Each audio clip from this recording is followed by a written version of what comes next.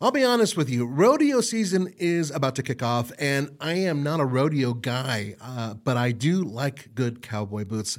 And Tecovas, well, they're all about rodeos, but you know what else they're about? Rock and roll. My best friend is a rock and roller. He's a guitarist. He wears these boots. It's awesome. Tecovas believes in Western for all, and you can feel that when you go into their stores. When you walk in, you'll be greeted like family. Offered a boot shine and drinks, yes, even the hard stuff if you prefer. And you can get custom fitted for a new pair of boots. You can even get custom leather stamping or branding that'll make your boots truly one of a kind. Look up your closest store on tecovas.com.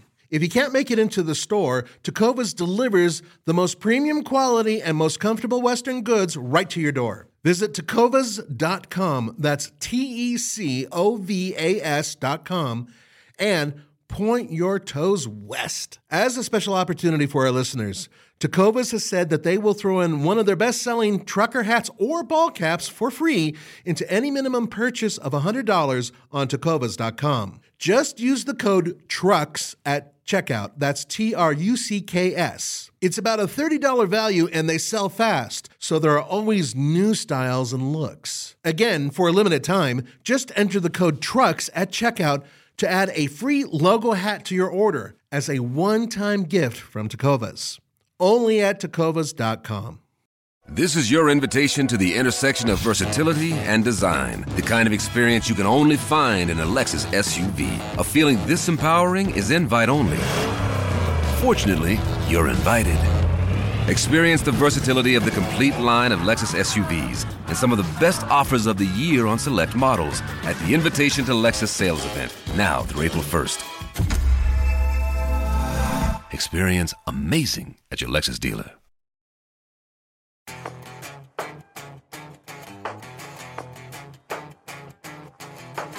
Hey, Andre, what truck should I buy?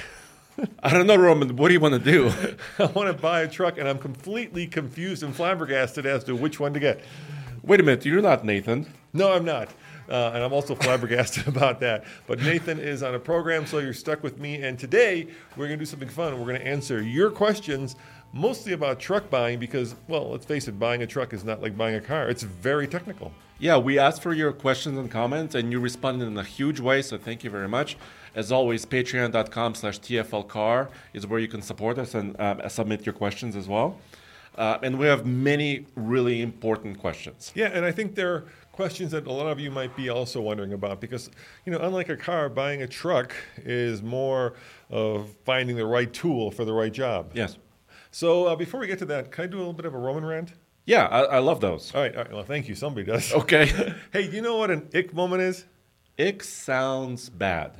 Yeah. So let's say you're on a date with a young lady, usually it's a lady, and you guys have some chemistry, okay, some attraction, and then you do something, usually it's a guy, that completely turns the girl off. Like, for instance, let's say you're, eating mashed potatoes and you decide to eat them with your knife instead or of your hand.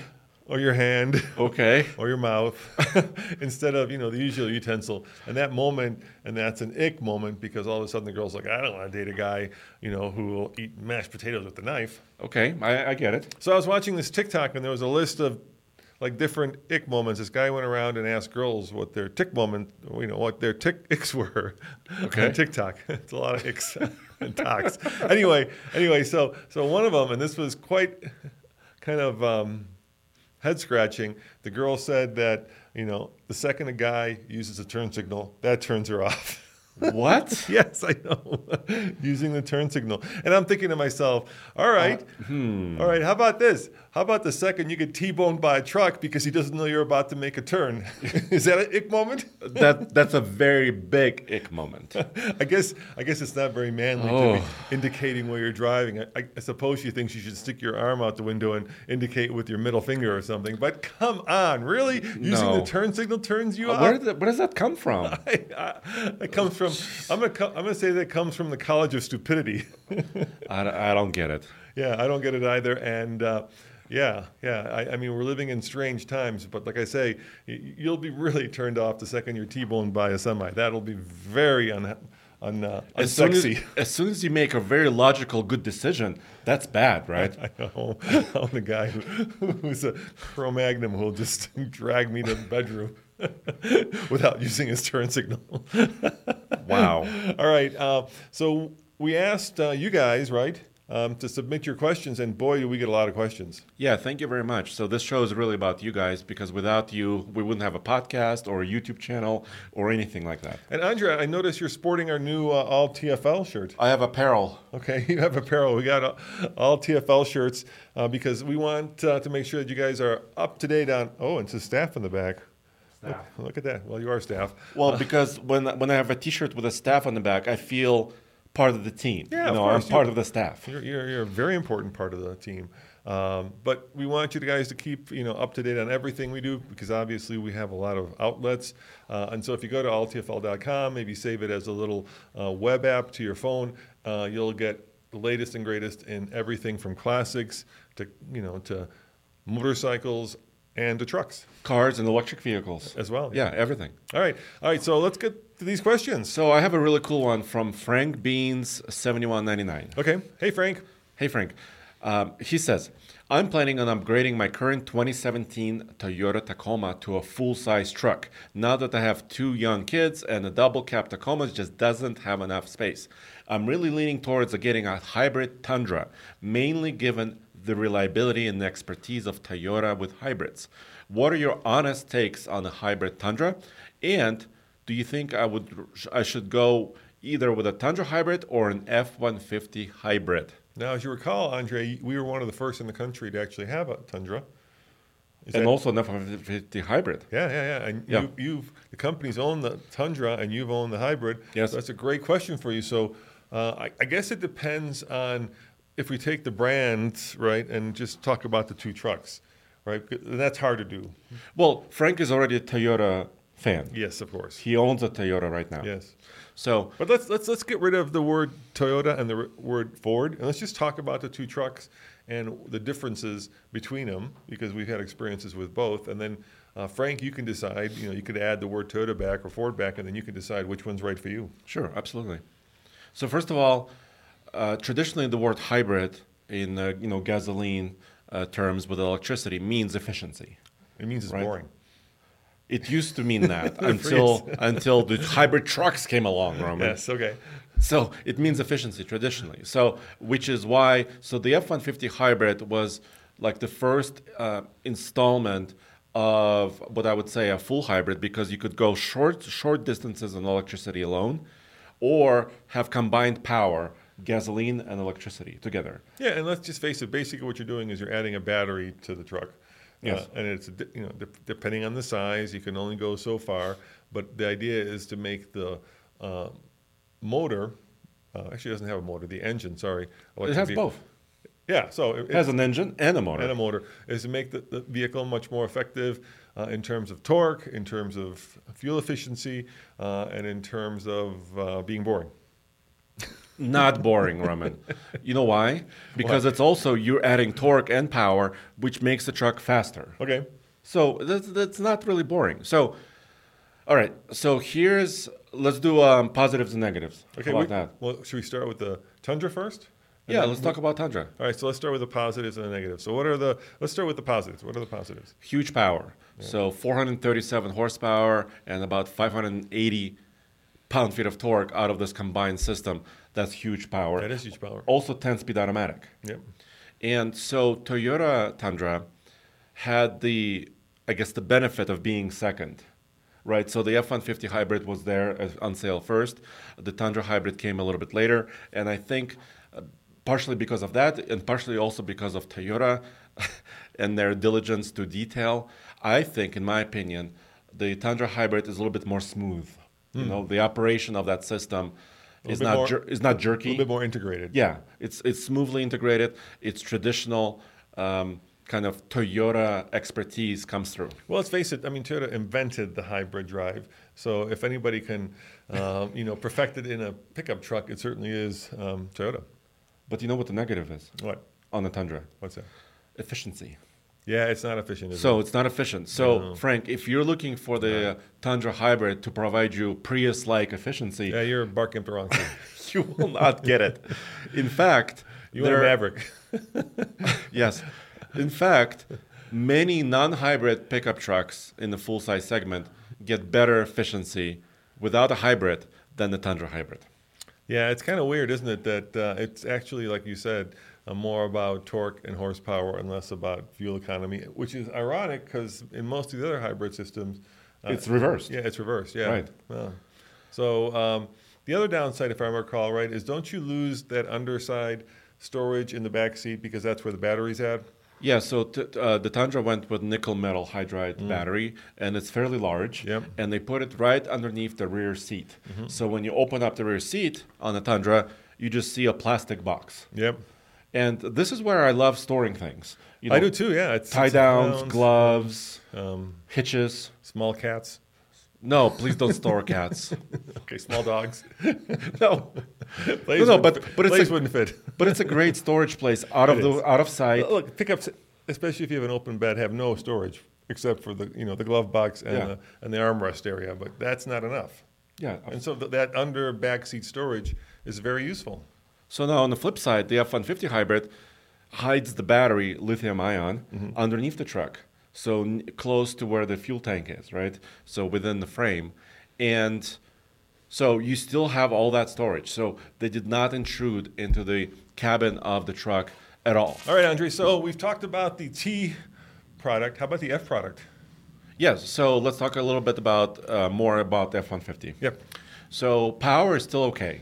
So just a little bit less than the Tundra though. So 430 horsepower in the Ford and also like 570 pound-feet of torque. So the Tundra is on top a little bit as far as power and torque, but Ford is also there.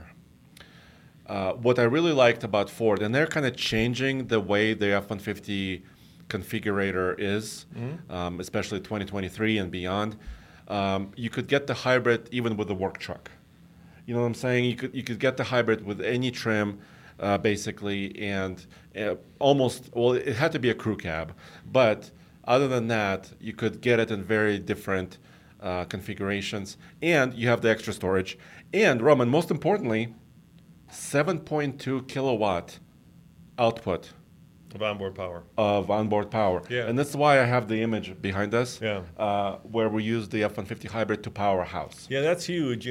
If you're camping and you need, power, if you're working and you need power either at the work site or to charge up stuff, it's just a huge benefit in terms of all kinds of different aspects of your life. And I always felt that it was one of those duh, why didn't somebody do it when Ford actually came out and did it right away? I was always really curious that it took somebody that long to come up with that idea. We actually used it to even charge up an electric car that we were towing back because we ran out of power. Yeah, so the possibilities are really endless. David and I used the onboard power in the F-150 to weld at the ranch.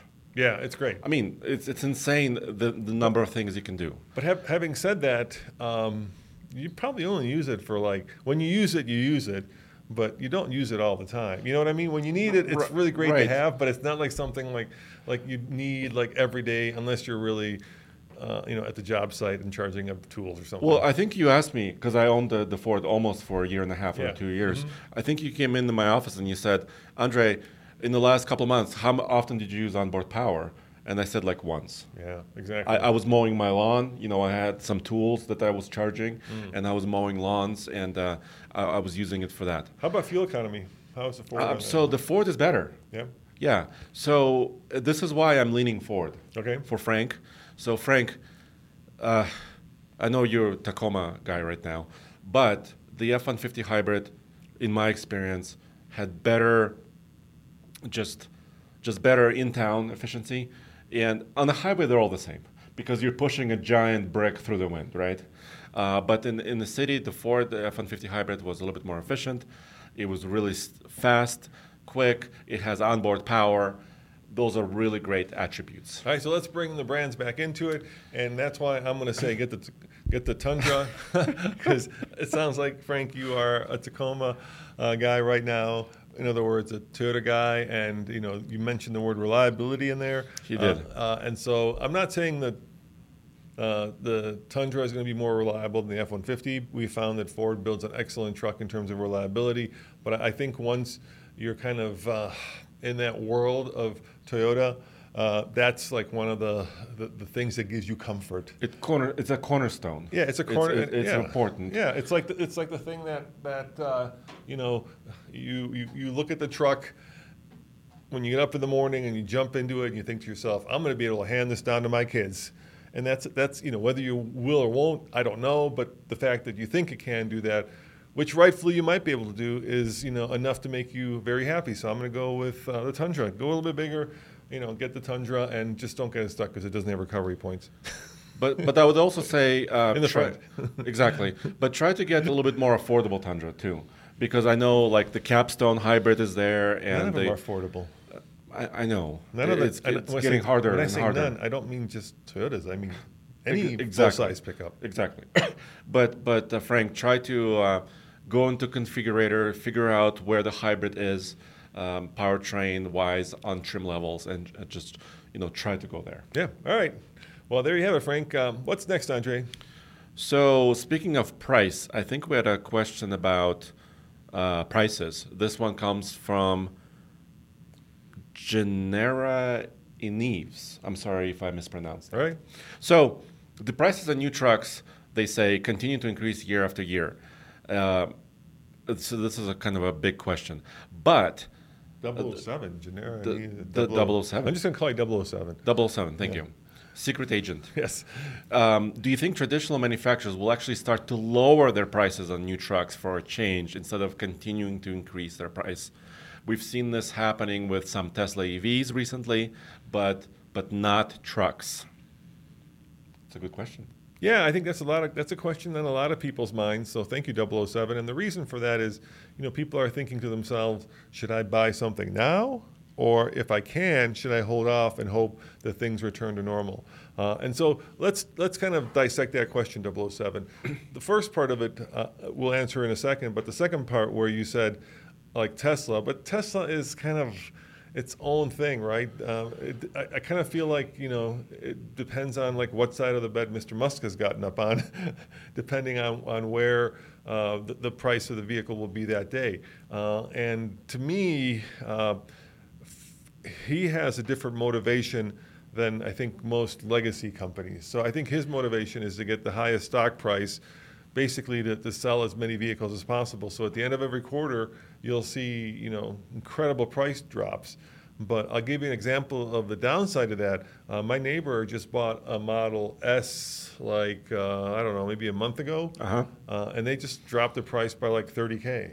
Yeah, and now your neighbor, is he happy? No, like overnight, and he trades in cars a lot. And overnight, the value of his car went down like $30K like that. He lost money. Yeah, and thank you, Tesla.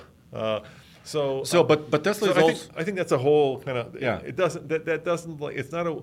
I don't think that bodes anything for the rest of the industry. Yeah, because they're also operating in a unique position because they're an all-electric company, yes, and they have direct sales in a lot of states. Yes, right. In most states, legacy manufacturers don't have direct sales, yeah, at all. So you've got this dealer in the middle. Yeah, and then. Of course, dealers are dealers, and it depends on where you're at and where they're at, and do they have a boat payment coming up, or a plane payment. So let's get to the first part of your plane payment. Let's get to the first part of your question. Do we think truck prices will come down? I think they will come down. I'm starting to see the lots fill up with pickup trucks, and the old model was obviously they had a lot of trucks on the lot. And then you'd come in, and then you could potentially play one dealer off of another, or you could, do some internet sleuthing and find out what the MSRP is, and then you could try to kind of negotiate down. That's a hard game to play because there's a lot of other factors at play, right? You don't know how much money's on the hood from the manufacturer sometimes. You don't know what incentives they have. But I think the prices currently are just unsustainable. Yeah, and I think a lot of it also has to do with the pricing of the trucks and vehicles in general. It has to do with supply and demand. Yes. To a big extent. So I was recently talking to one friend who works at the dealership, and he was telling me that some of the good news is there are more used inventory now. So people are, starting to, once again, buy new vehicles. There is a little bit more used inventory. Which brings the price of new vehicles down. Yeah, a little bit, because you have more choice available. When you walk into the dealership lot, you can pick a truck that's about 2 or 3 years old and versus a new one. But on the flip side, like vehicles like the Super Duty that just was refreshed, you can't find one. Right. Every Super Duty that arrives on the lot is pre-sold. So that drives the price up, right? Because there is a lot of interest in that truck, and the prices go through the roof. You bring up a really good point, Andre. I would say that, it depends what you want. If you want the latest and greatest, or you want the top dog trims, so if you want a TRX or a Raptor R, forget about it. Or a Hummer EV, just forget about it. Those things are, for most of us are unobtainium, and if you're in that kind of category where you've got money to burn, they're still hard to get, right? Because there's just so little supply and so much demand. But if you're willing to look at trucks that maybe aren't the kind of the soup du jour, you know what I mean? The truck of the day where everybody wants them. So I'm talking about trucks like Ram. The Ram has not been refreshed for a long time. Especially now with the Titan going out of production, I'm sure you can get a really good deal on a Titan. I think the same can be said for Frontiers if you're in the midsize truck space. But if you have to have the latest and greatest, just be prepared to pay through the nose. Like the next gen Tacoma. Yeah, that's another one that's going to be. Or the Ranger Raptor, right? Right. I mean, forget about it. I mean, those prices are going to be huge. I think the Colorado's coming down now. The new Colorado. Well, there's more of them, and now the 2024 model year is on the way. Yep. So Colorado and Canyons may be a little bit more attainable as more of them reach the dealership.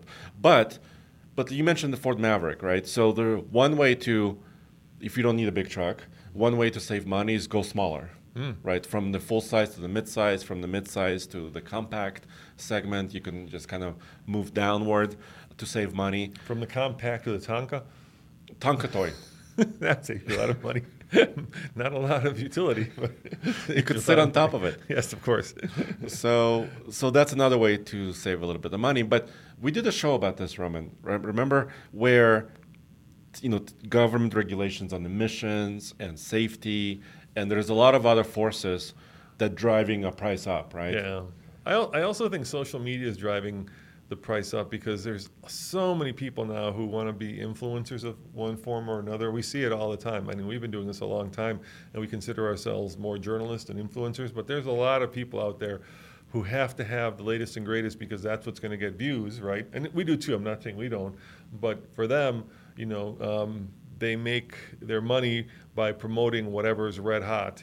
And so you kind of tend to feel as a consumer that if you don't have the latest and greatest Overtrail, right? Or the latest and greatest Land Cruiser, that you're not like part of the cool kids. Exactly. And I think that's all driven by social media. But like I said, there's nothing wrong with a lot of the trucks that aren't the cool kids on the block, and you can save money on those. And I'm talking about new trucks. It's a whole other conversation if we're talking about used trucks. Totally. BetMGM has an unreal deal for sports fans in Virginia. Turn $5 into $150 instantly when you place your first wager at BetMGM. Simply download the BetMGM app and sign up using code Champion150. Then, place a $5 wager on any sport. You'll receive $150 in bonus bets, regardless of your wager's outcome. And if you think the fun stops there, the king of sportsbooks has plenty of surprises in store. Check out daily promotions, same-game parlays, live bets, and so much more. Download the app in Virginia today and get $150 in bonus bets instantly from your first wager. Only at BetMGM. BetMGM and GameSense remind you to play responsibly. See BetMGM.com for terms. 21 plus only. Virginia only. New customer offer. Subject to eligibility requirements. Rewards are non-withdrawable bonus bets that expire in 7 days. Please gamble responsibly. Gambling problem? Call 1-800-GAMBLER. Promotional offer not available in Washington, D.C. So I have a related question Yes. from another fan whose username I may mispronounce. Okay. But I think it's XCamiex. X. Okay. So I'll just call you X. Mr. X or Mrs. X. So a two-parter.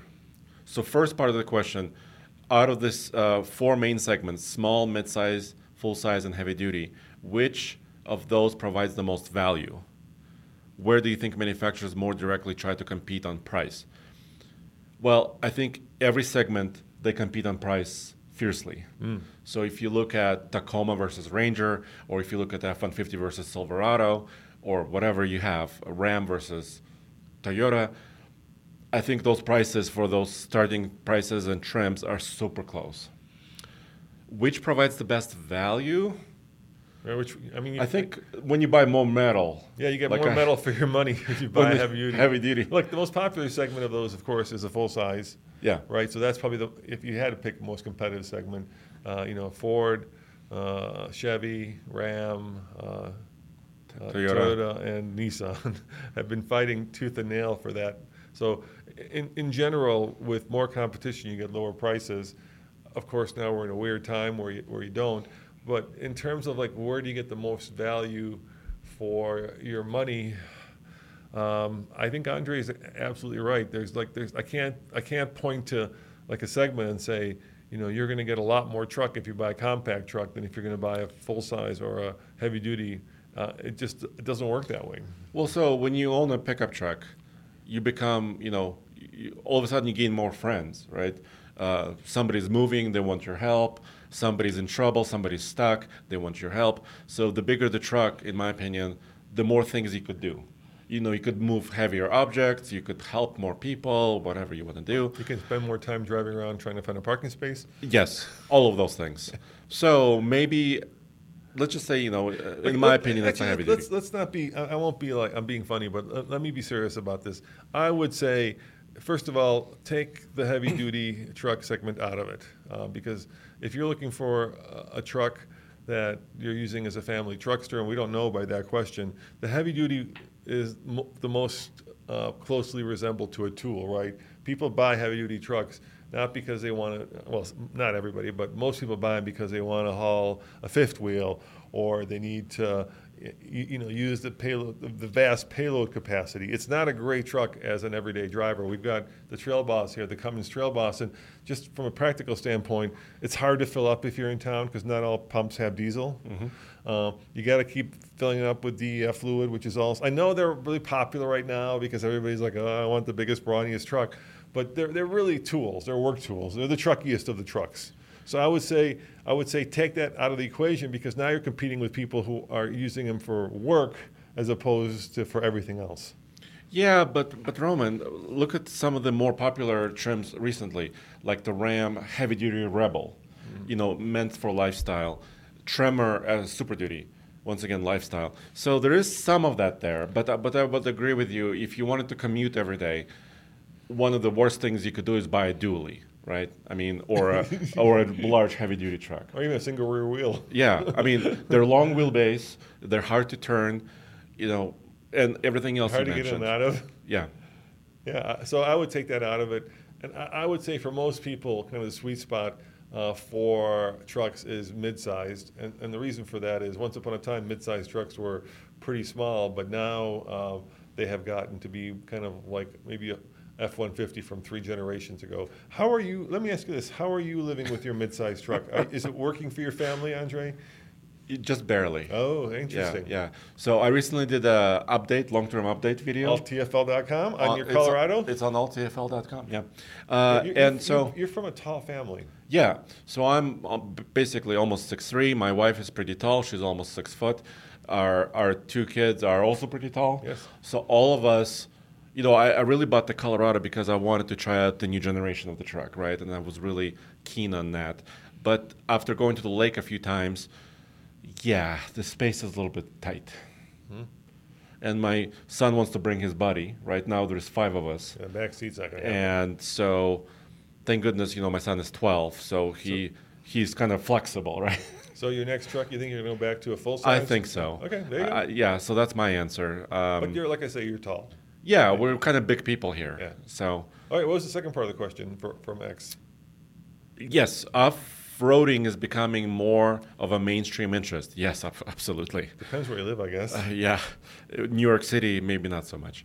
And a lot of specialty trims, the ZR2s, the Raptors, the TRD Pros, are starting to be out of reach for most average consumers. True. Where do you think is a sweet spot for getting 90% of the capability and fun for the least amount of cash? Similar to what Mazda Miata is maybe for sports cars. A 7 to 10-year-old truck that has an off-road package. There you go. Done. Because yeah, if you want to take a brand new, we just had the AT4X here.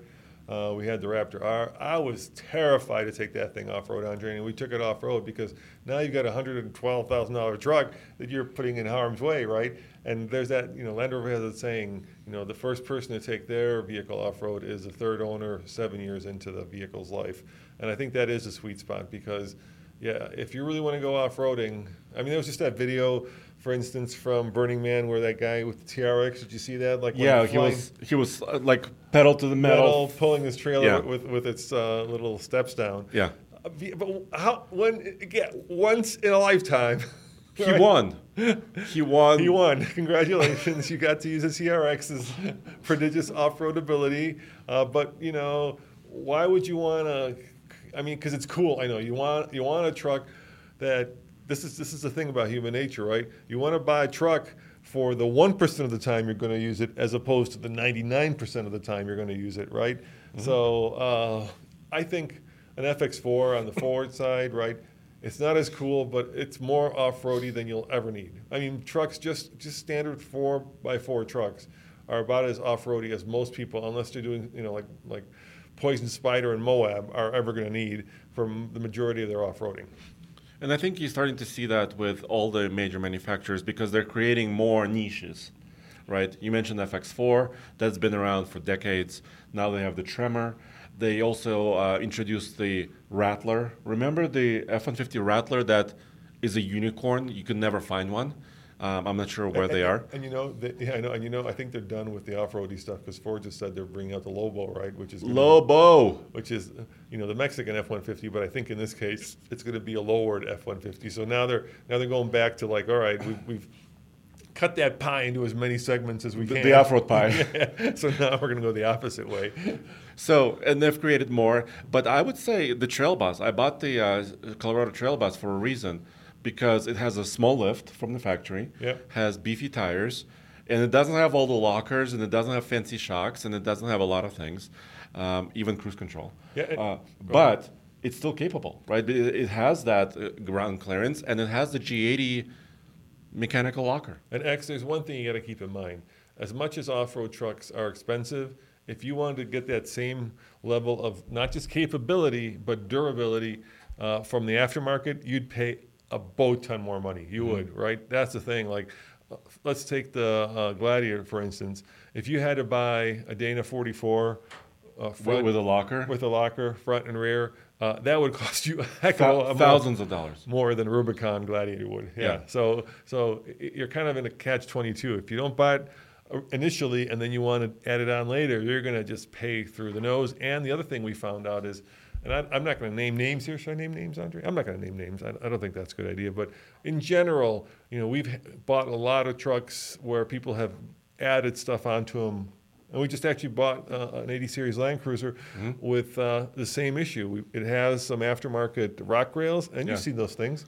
They're almost rotten to the core. They're rusted. They're rusted. Yeah. And then we bought that Jeep AEV, and all that stuff is just incredible. The JK. So you can go to the wrong shop, basically. Yeah, and just the aftermarket stuff isn't built to the same tolerances and the same level of durability and longevity that the OEM stuff is. It just isn't. Often is not. No. Yeah, exactly. And we won't name names. Yes. I know you want us to name names, but we won't. And to add to your point, like if I wanted to turn my Trail Bus into ZR2, forget about it. You can't. For example, the shock mounting in the rear axle is different. I would have to redo my frame just to become a ZR2. Yeah. So that's not. So I guess, X, I think what we're telling you is if you really are going to go off-road, then heck yeah, it's worth the money. But if you're doing it just because, you want to ride around in a TRX or a Raptor R to show off, if you got the money, go for it. But yeah, you don't need that capability. Yeah, look at the Rebels and the Pro 4Xs. TRD off-roads. Yeah, in fact, that much expense is just going to make off-roading really sucky because you'll just be so worried about the thing. I have another question from Greyhawk. Okay, Greyhawk. Greyhawk Thanks. JL947. All right, what's Greyhawk asking? JL, does that mean they like Jeeps? Could be. I'm not sure. So Greyhawk has almost a multi-part question because, we alluded to this already, TFL buys a lot of trucks over the years. True. Which one was your favorite in each of these categories? Off-roading, towing, or everyday driving? On the other side, has there been any that were just disappointing in any of those areas? Oh, it's Brian from Scottsdale. Oh, there you go. Hey, Brian. Oh, hey, Brian. Well, what a great question, Brian. Thanks for asking.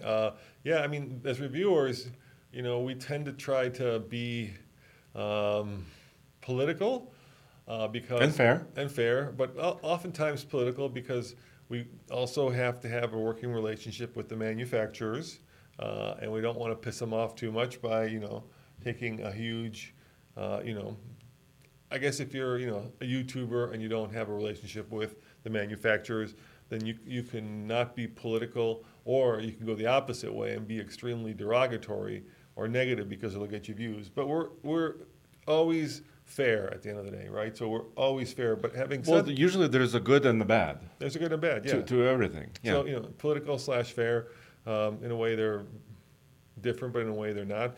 So let's talk about the trucks that we've owned that have surprised us. Let's start with that. So I'll give you mine. All right. Okay.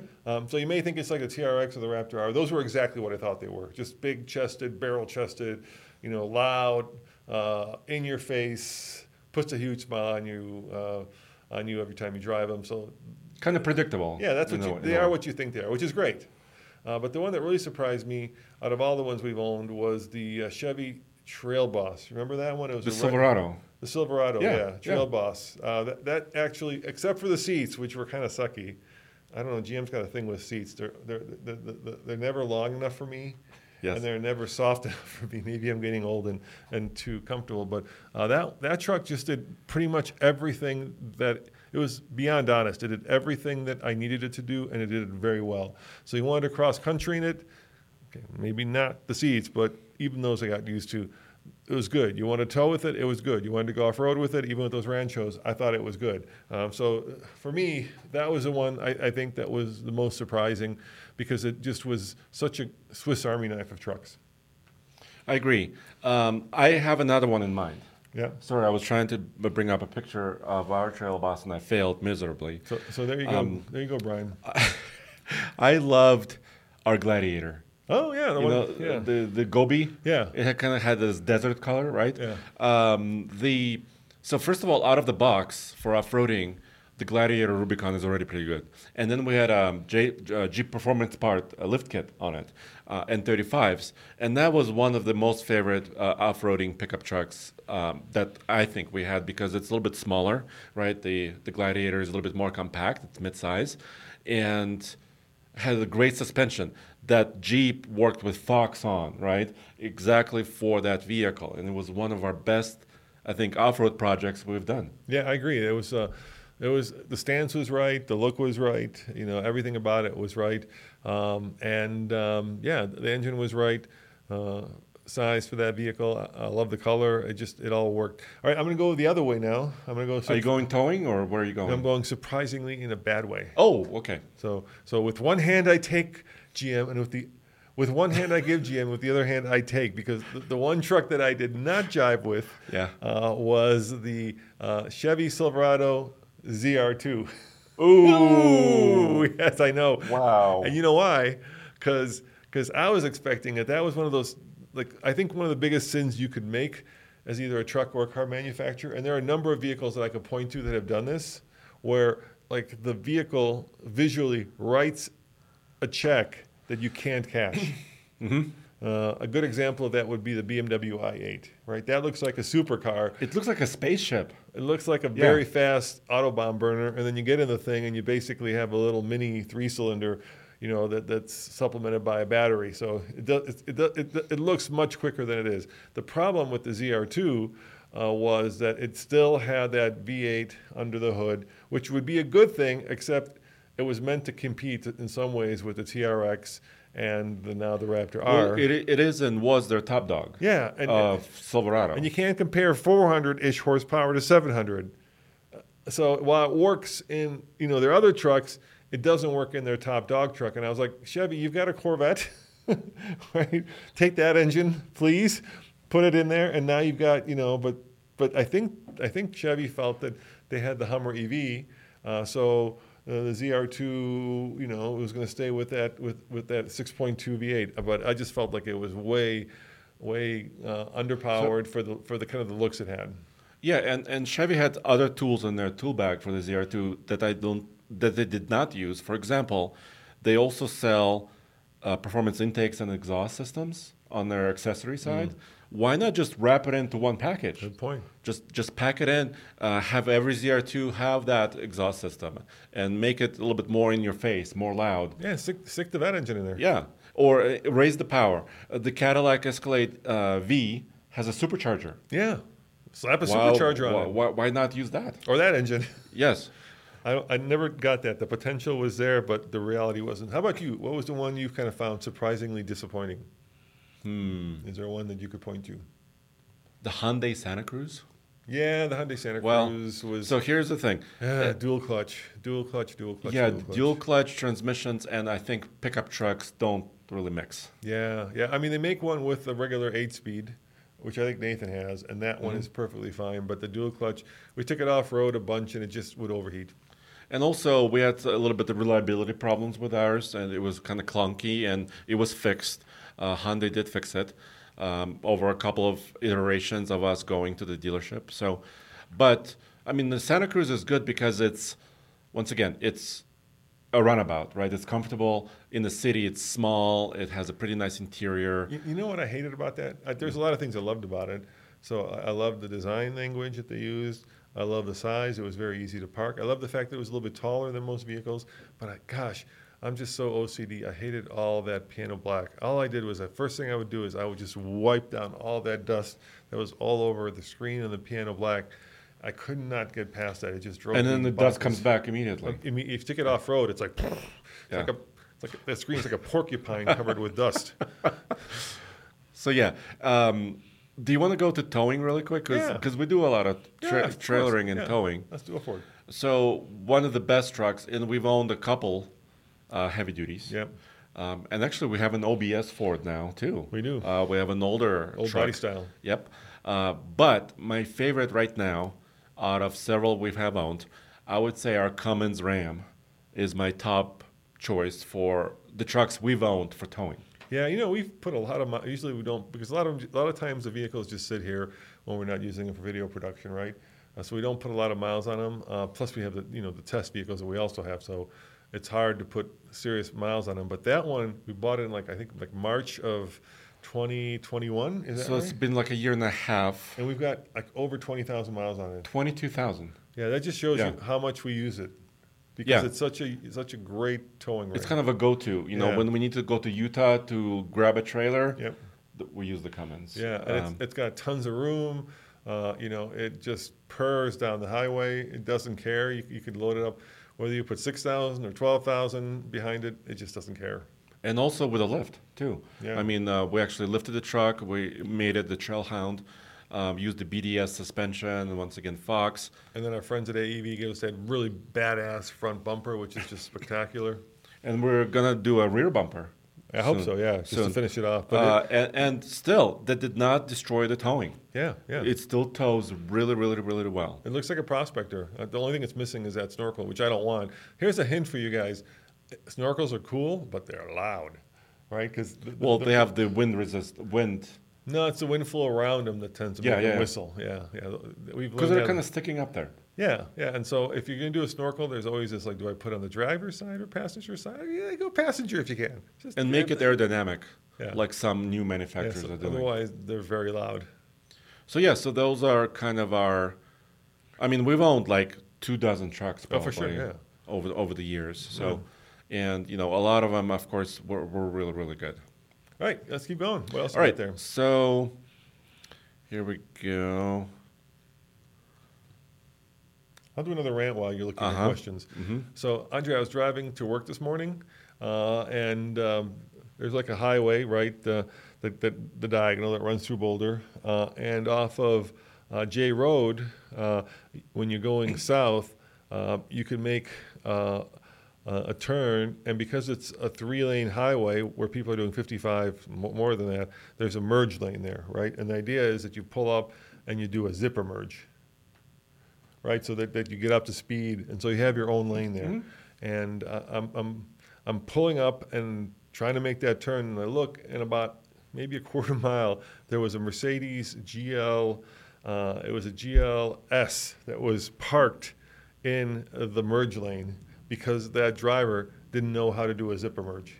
So they accelerated a little bit and then they stopped. Yes. I couldn't think of anything more dangerous. No, because other people are trying to accelerate right there. I'm like, we stopped like teaching zipper merges, and it happens so much. It happens so often when you're kind of and it happened to me twice today, actually, when you're happened to me in Longmont too, when you're trying to merge and there's a merge lane and people stop even though there's no stop sign there, because they don't understand, or they don't either have the ability or the, I don't know, Nathan probably would say cojones, to actually accelerate and then merge like a zipper into that traffic. It's very frustrating. Like they think it's like a stop where you have to stop and wait for the light to turn red so that you can then get, it's, you know, and I was in a rush, I was trying to get to work, and I'm like, no, just go. There's no stop. There's nothing but a yield sign. But now they lost momentum. It's done. And then you can't do it. It's done. Yeah, like that Mercedes, just stuck there. That is super dangerous. Yeah, I've seen that too. Yeah. So here's a couple of questions. Maybe we can hit some of them quickly. Okay. One is from Chuck Cannon. Hey, Chuck. So Chuck grew up in the city, he says, and never had an opportunity to tow anything. What is a good way to practice, he says? Any suggestions on where to start or the first thing to tow? Well, first of all, you have to have a vehicle. Yeah, this sounds like a question for you. You have to have a vehicle, Chuck. So it depends on how heavy. I mean, first of all, if you never towed a trailer, gosh, you could rent a U-Haul. I mean, and actually practice with that in an empty space, so you're not pressured by others. So I listened to Paul and Todd over at Every Day Driver, right? Yeah. And those guys do a really good kind of question segment. And the reason they do a really good segment answering questions is because people they've like basically defined the kind of criteria they need to make a good answer from the question, right? And this is a perfect example of we don't have enough information to know how to answer that, because we don't know, what you're planning on towing.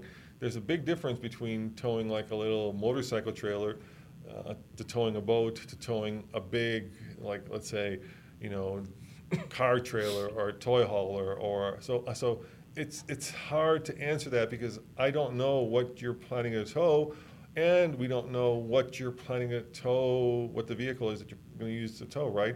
Yeah. So we need more info. Yeah. Are you going to be using a Maverick, in which case it's relatively straightforward, or are you going to be jumping in the deep end and going to, I don't know, like a toy hauler, or how about a horse trailer with living quarters, like one of those monsters? Oh boy. Yeah. I don't know, dude. Do you have horses? No. So here's but I can give it your best shot. shot. Yeah, I can say this. So people think it's all about power. That's what if you haven't towed before, I think I've talked to a few people. They always say, how much power do you have? How much horsepower? How much torque? It's actually about how many brakes do you have. Yeah, it's more about controlling the load. It's more about stopping than moving in a lot of respects. Because a lot of vehicles now have great engines, especially newer vehicles have turbochargers, any number of things. So there's several links in that chain, right? You have to have the right hitch, that's capable of towing the weight you're towing. You have to be adjusted correctly so the truck and trailer are as level as possible. How many times have you seen a truck squatted down completely and then the trailer makes a V with it and they're trying to go down the highway? You have to figure out what tongue weight is. That's a good way to start. So I'll take a crack at this too. Okay. I would say, what was his name again? Chuck. Hey, Chuck. So I would say, Chuck, get yourself a towing rig, whatever that is, whether it's a truck or, get yourself maybe go to U-Haul if you don't have one, borrow a trailer, and then find one of those empty parking lots where like a shopping mall used to be, right? With lines. Yeah, with lines. Yeah. Yeah, and I would start by, first of all, just driving around and getting used to the fact that when you make a turn, you got to always look in the mirror from the direction you're turning, and you got to kind of not do a turn the way you do with a car, right? But you got to make a much shallower. What would be the right word? It's a wider. It's a wider, much wider. You turn later, yeah. right? Yeah, so that you're not cutting the corner with a trailer. So get comfortable with that. Then get comfortable in backing up a trailer and see if you can actually put it between the lines, because nothing more stressful than like bringing a boat down to the dock For the first time. For the first time, and you're zigzagging down. Yeah. And everybody's watching you. So practice that. I would also say practice hitching and unhitching the trailer, and make sure that, because there's a bunch of steps and they probably got to be done in the right order. So make sure you're comfortable with actually locking down the hitch. Make sure you cross your chains. Make sure you put on your emergency if you've got brakes. And also, when unhooking a trailer, chuck your wheels. Yes, always Please. chuck your wheels. Please, because sometimes you're not aware of a slope. There might be a slight slope anywhere you are, and if you just unhook the hitch, the trailer might just run away. It just will roll down or into your vehicle. So please chuck your wheels. Also, this is also counterintuitive. People think that if you have a really short, small trailer, it's easier to back up. Harder. It's actually harder, because every motion you make, that small trailer does it quicker. Yeah. Right. It's just quicker to respond. So if you have a longer trailer, like a boat trailer, sometimes has a really long tongue. Actually, that's easier. I know that viewers and listeners out there are screaming, we know if you want to go left, you turn right. If you want to go right, you turn left. That's also counterintuitive. And then Ford, and now most manufacturers have little knobs on the truck. or ways to help you do this. Yes. So little knobs for everything, unless you've got a screen, in which case you won't have a knob. Yeah. So I would, like I say, just practice, because it can be very stressful. Just jumping into a truck and then hooking up a trailer and then going down the highway, because the first thing you're going to find out is you're going to have to fill up with gas, and all of a sudden you're going to be like, holy cow, I've got this giant trailer behind me, and how do I even fill up with gas without blocking the entire gas station or taking out a gas pump? Mm-hmm. It's easier on the highway, actually. Yeah. Yeah, in town trailer. Especially in older towns or older parts of towns where the streets are so narrow that forget about I remember we had the worst time. Remember we had that Tatra? Yes. Oh my God. Yes. Oh my God. I love Emmy, but we were staying with a friend of hers. Hi Emmy, a long time no talk. And she had a place in downtown Washington D.C., which is a regular traffic nightmare on purpose. But we didn't know, so we brought a trailer in to downtown with a Raptor. One of the widest trucks possible. Yeah, we were going down this little street in Georgetown at like 1 o'clock at night with millimeters of spare between the cars. That was probably the most stressful towing of my whole life. Here's Kurt Burkhardt. So Kurt, he's asking, how well do hybrid pickup trucks tow on longer trips? For example, I know they have huge torque numbers, but what happens when the battery gets low under load going up a hill? Usually the way it works is the manufacturers will never allow the battery to get so low that you lose the torque and the horsepower. So you won't be able to deplete it completely. Yeah, because the engine, whatever the engine is, right, is continuously can replenish the battery. Yeah. Right? And we've seen this many times. We even saw it while towing electric car while charging. I was really worried that we will be depleting the battery while moving, but the engine just works a little bit harder, right? And the engine saves the day. I was listening to another of my favorite podcasts today, Seen Through Glass. Two British guys who do mainly supercars, and they were doing a live show, and one of the guys asked them, how long will it be before we have hybrids that have a lot more range? So let's say you could go 100 miles on electricity, and then you have a smaller engine like a 1.9 or 2 liter that then replenishes. And one of the guys answered, and I completely disagree with this, but he said that the reason we don't have that yet is because the manufacturers are slowly rolling it out. Because if they rolled it out right away, then we wouldn't buy the next new generation. So they're slowly trying to get to the point. And I get that kind of conspiracy theory, but I think the point that people miss, and I know this is kind of off the subject, but it also has to do with this, is the problem with that concept is the bigger the battery, which you're going to have, the more weight you're adding to the vehicle, which means the worse it'll perform and the less range you'll have. And the other problem, which I think people tend to cost because you're dragging around two powertrains. I mean, do you really need an electric motor and a gas engine? It doesn't seem like the most efficient way to either build a car or to drive a car. So I think the more hybrid-y something becomes, plug-in hybrid-y, in other words, the more range it has, the less efficient it actually is. And so at some point, you're just better off to go all electric and lose the gas engine, because why drag that around? Or go the other way, lose the electric motor and just have the gas engine, as opposed to trying to cram two things into one vehicle that make the vehicle just heavier and worse. Well, just look at Toyota and the Tundra. We talked about this. Very small battery. Their hybrid is 1.87 kilowatt hours. Yep. You know, that's enough to maybe go a mile, if that, right? So, yeah, I agree with you. And we still, to this day, do not have a plug-in hybrid pickup. We don't. I mean, we have Lightning, we have Silverado EV. I think the dream, and people, especially with Ram, we're talking about this, would be like something like a locomotive, right? Where you have a small generator? A serial hybrid, yeah. You have a small generator, well, a locomotive, it's a big generator. And then that basically, but the reason you don't do that is because it's not efficient. So, you know, I thought when I first started learning about hybrids, why don't you have a diesel generator? Because diesels actually are suited for that. They run at one speed. They have a lot of torque, so they can generate a lot of electricity. But it's just prohibitively, like you said, expensive and super heavy. And so I don't think that's the solution. It's kind of like that, you know, it's kind of like the perpetual, like sometimes people think that, you know, when we go up to the top of the Ike Gauntlet in an electric vehicle, then we come down, we gain the same amount of power, right? It doesn't work that way. No, physics are against us. Yes. No. All right, we're running out of time. Let's do a couple more questions. Okay, wow. It seems like we just started. Yeah, I know. It's fun. Yeah, these are great questions, guys. Thank you for sending them in. So here's another one from Patrick Ryer. I think we only got through like 2% of the questions. I'm so sorry. Hey, Pat. Patrick has a question about the 2024 Tacoma. Patrick, unfortunately, we haven't driven it yet. No, but we will. But his question specifically is about inverter capability. We talked about onboard power, and he says, can I run my 2 kilowatt inverter without the engine being on?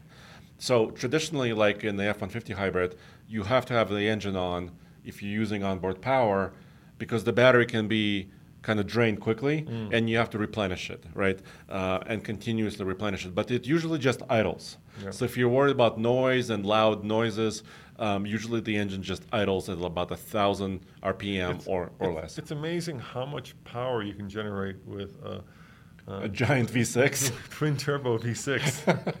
It's really quite amazing. Yeah, but you are burning fuel. You are. Yeah. You are burning fuel. Here's a question from Zach Britton. Thank you, Zach.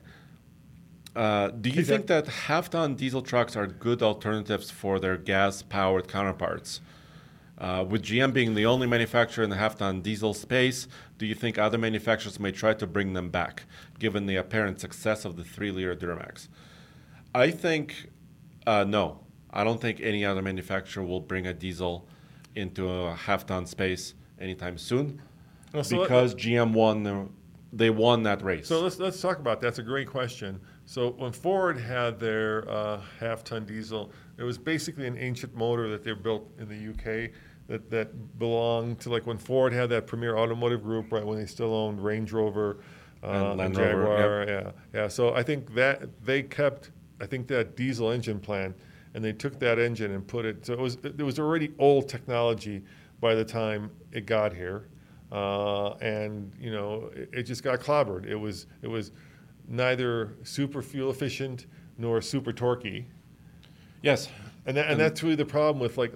And the same thing happened to the Cummins 5-liter in the Nissan. Yeah, it was kind of, instead of being the best of both worlds, small diesels are the worst of both worlds. They're not as torquey, and they're not as fuel efficient as their gas competitors. And so I'm not convinced that like half-ton trucks with diesels are actually such a great thing. I think you're right. GM won that battle. They won it. Yeah. But I wanna add to what you're saying, Ron. Uh-huh. I think the smaller diesels, because we have that, they don't cash the check that we Right. think the diesel is riding because we're used to heavy-duty diesels, right? Heavy-duty diesels are known for monstrous torque and also really good efficiency while towing. The half-ton diesel, like the 3-liter, can deliver a lot of that, but not to the same extent, right? So you're kind of falling short of expectations a little bit. Although, that being said, the 3-liter new Duramax that they just updated almost what has 500 foot-pounds of torque.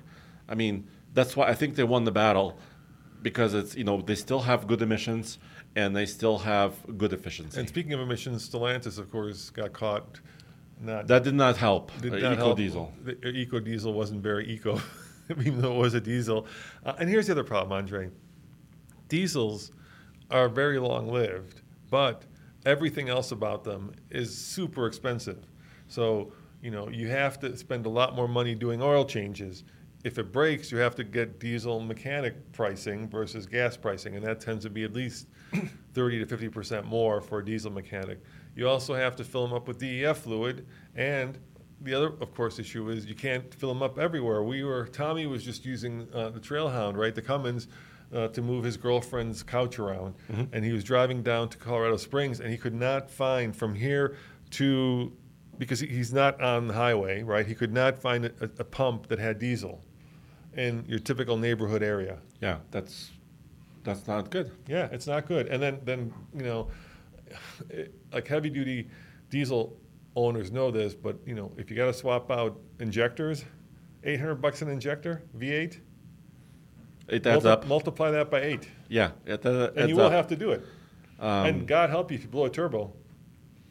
So, but I'm hoping the 3-liter Duramax stays with us for at least a couple years. Yeah, I'm not against it. I think they did a great job. Yeah, and I think they really, I'm not sure exactly how they won, but I think, straight 6 orientation is great, and they went forward. And then the other bugaboo, which people hate to talk about, but is true, I can't stand, and we have one now, we have that OBS Ford, right? Mm-hmm. But I used to bike a lot. It's a power stroke.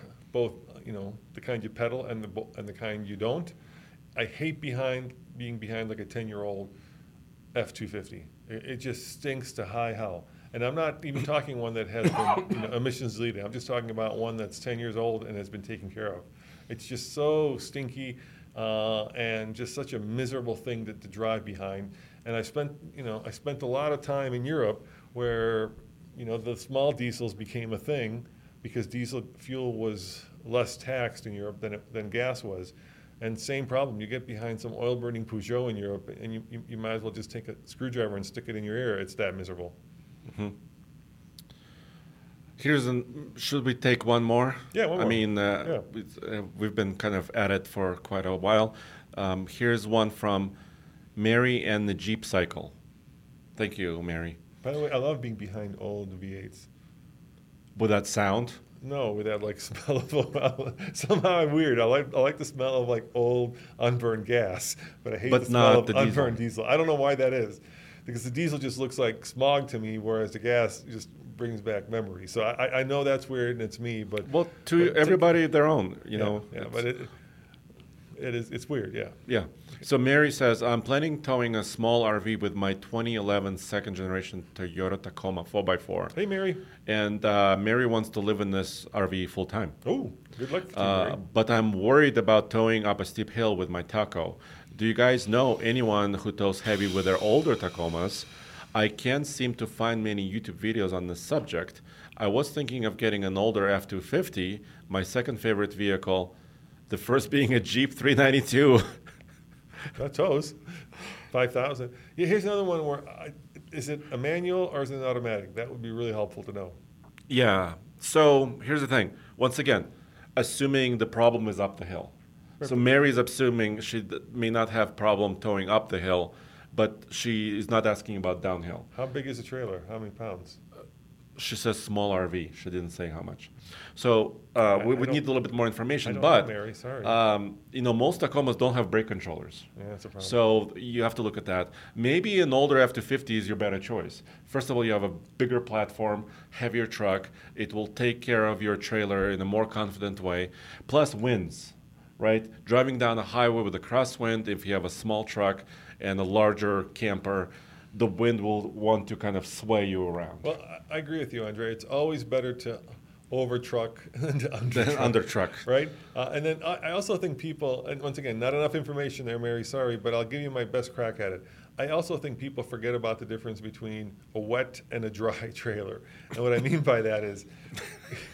You taking the hose and wetting it down? I mean, a wet trailer, if it has water and you fill it up with, 50 gallons of water, that's a lot of weight. And then, all the stuff that you have that like your toaster and your toast and your clothes and your shoes, and if you put some bikes in the back, all of a sudden this, like, let's say it's a 5,000-pound trailer becomes a 6,000-pound trailer or more very quickly. Mm-hmm. And so in that regard, I always think it's better to have more truck than less truck. Old Tacoma, once again, I don't know. Is it the 4-cylinder? Then run. No, don't do it. If Right. it's a V6, it's okay. It's okay, but if you've got that little 4-cylinder, that thing barely will go up the hill By itself. unless you have a manual, in which case you can shift it to like third gear and maybe make it up. Yeah. So pretty crazy. So we have 60 more questions, Roman. Are you ready? Well, let's do one more. This is fun. Thank you guys for sending in all your questions. I really appreciate it. And I hope that you guys out there watching and listening to this are learning something, because every time I listen to one of these podcasts where people ask questions, I'm always frustrated because people don't answer the questions that I have. So I think we're trying to hopefully pick broader questions that may answer the kind of things that you guys are thinking about. Here's a one. Will the Frontier get a mid-cycle refresh in 2024? I think unlikely, because it just came out in 2022. But they might add another package or a trim, potentially. So stay tuned for that. We may have some news in the future. Andre, how was your Maverick R experience? Can I say something here? Mid-cycle refreshes basically are a way for the manufacturer to inject more money and life and excitement into the truck. So I kind of feel, if I read between the lines, like you want to get a Frontier, but you don't want the current one, you want the one that's been refreshed. But usually with a mid-cycle refresh, you're not getting any more capability. It's the same powertrain. It's basically the identical truck with like a new fascia on the front of it and a new rear end stuck. Maybe a new screen. Maybe a new screen. Maybe maybe a feature or sticker package. But look, I'm a firm believer. I had a friend who taught me this lesson a long time ago. I had I bought an iPad, right? No, an iPad, an iPod. Remember when they had the iPods? And then he got a newer one, and I was jealous. I was like, wow, you got the newer one. And he looked at me and goes, yes, but you've had 2 years to use yours. And I was waiting. And I was waiting, and I didn't. So think of it that way, right? Yeah. You can wait for the next best thing, or you can have the thing you want now and use it, especially with a mid-cycle refresh. You're not going to be missing out on a lot. And I'm sure the manufacturers don't like hearing that, but it's the truth. Yeah. Somebody wants to know about my Can-Am Maverick R experience. That is far from trucks. It's very far from trucks, and it's also the video is coming. Okay. So please stay tuned to alltfl.com. Our off-road video about that side-by-side, which is crazy high performance, is coming. All right, we have 4 more minutes, and then I'm going to tell you something interesting. What can we expect from Ram on the next generation heavy-duty trucks to be more competitive against Ford and Chevy? Here's my looking glass. Okay. Because they haven't announced Peer anything. into it.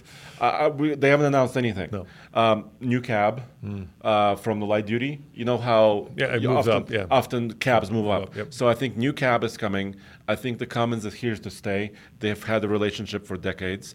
So maybe a tweak on the diesels. And the interior is already great. So slightly longer bed, new cab, similar powertrains. Good prediction. I can't disagree. Do you know when the media drive is for the new 2024 Ford Ranger?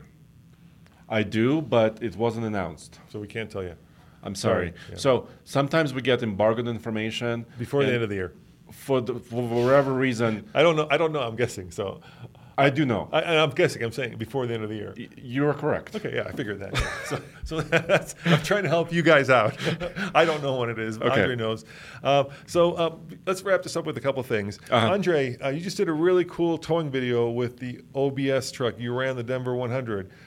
When is that publishing? Yeah, actually a couple of Denver 100. So okay. Denver 100 is our big 110-mile loop around Denver on a flat highway because we do a lot of mountain towing, but we also want to do efficiency towing on measuring efficiency on a level highway. So it's an efficiency towing test. Yes. So the OBS Ford is coming a week from now. Okay. And I have a gas version of the Chevy Silverado Heavy Duty that's coming right now. The one you just liked. Yes. So this weekend, if you're watching this. So whenever this episode publishes on alltfl.com, we will have a gas version. Because you save, Roman, $9,500 by not buying the diesel. That's a good chunk of change. For $9,500, you could buy a lot of fuel, gasoline or whatever. So that's happening right now. So let me bring this podcast full circle by thanking our Patreons as well. And if you want to help support this team, patreon.com/TFLcar. But as you recall, we started with Toyota. Now, over at TFL Car, we just finished a series where we bought 3 cheap Jeeps, and then we kind of took them to Moab and played with them to see. That was fun. See which one it was. And it was very popular. A lot of people watched it. Thank you, guys. It was a lot of fun, except when it was 104 out. That was a little bit hot. But otherwise, it was a good series.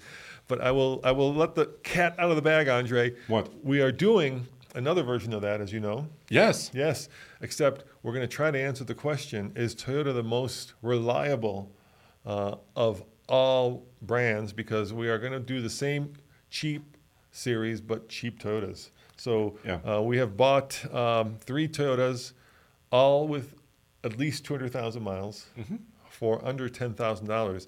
And I will let you guys in on this because we're right now in production of the series. It's going to air before the end of the year, but we still have to finish shooting it, and we have to, of course, edit it. But one of those vehicles is yours. What did you buy, Andre? You can let them know. What did you buy? It's a Toyota Tundra. That's right.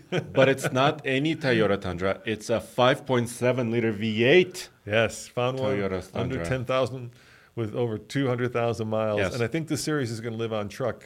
So that's the other hint. Well, guys, thank you for spending this hour with us, and thank you for your questions. Yeah, a lot of awesome questions. Thank you very much. And don't forget that over at basically our Car Talk channel, I don't want to use Car Talk because that, of course, is another podcast. TFL Cars. Yeah, TFL Car Talk. Nathan and I talk about all things cars, so that's also a podcast that you may want to check out. And then we're doing kind of a bonus podcast over on that channel, and you can, of course, see it at TFL Talk, our YouTube channel. Ooh, I also have a bonus. Let me finish, and then I'll get yours. Then we can finish out with yours. Where Paul Gerard, our race car driver who used to be the Stig on Top Gear USA, is doing special episodes with special guests in the car world. And the first guest is a tuner you may know who does BMWs. I'm going to leave it at that, and that's coming out next week. Wait, I didn't know this. Yeah, I want to listen to that. Yeah, it's really good. Yeah. He's got a lot of interesting friends. Awesome. That's really incredible. And what's your? Well, I interviewed most of the team with the Can-Am Maverick R. Oh, nice. I have over an hour. Is it the truck? No. What's the Well, where do we put that podcast? I mean, I have over an hour of really interesting conversation with Can-Am people. Do it as a bonus here. There you go. Yeah, maybe next week. Okay. All right. Thanks for watching, guys. See you next time. Ciao. BetMGM has an unreal deal for sports fans in Virginia. Turn $5 into $150 instantly when you place your first wager at BetMGM. Simply download the BetMGM app and sign up using code Champion150. Then, place a $5 wager on any sport. You'll receive $150 in bonus bets, regardless of your wager's outcome. And if you think the fun stops there, the King of Sportsbooks has plenty of surprises in store. Check out daily promotions, same-game parlays, live bets, and so much more. Download the app in Virginia today and get $150 in bonus bets instantly from your first wager. Only at BetMGM. BetMGM and GameSense remind you to play responsibly. See BetMGM.com for terms. 21 plus only. Virginia only. New customer offer. Subject to eligibility requirements. Rewards are non-withdrawable bonus bets that expire in 7 days. Please gamble responsibly. Gambling problem? Call 1-800-GAMBLER. Promotional offer not available in Washington, D.C.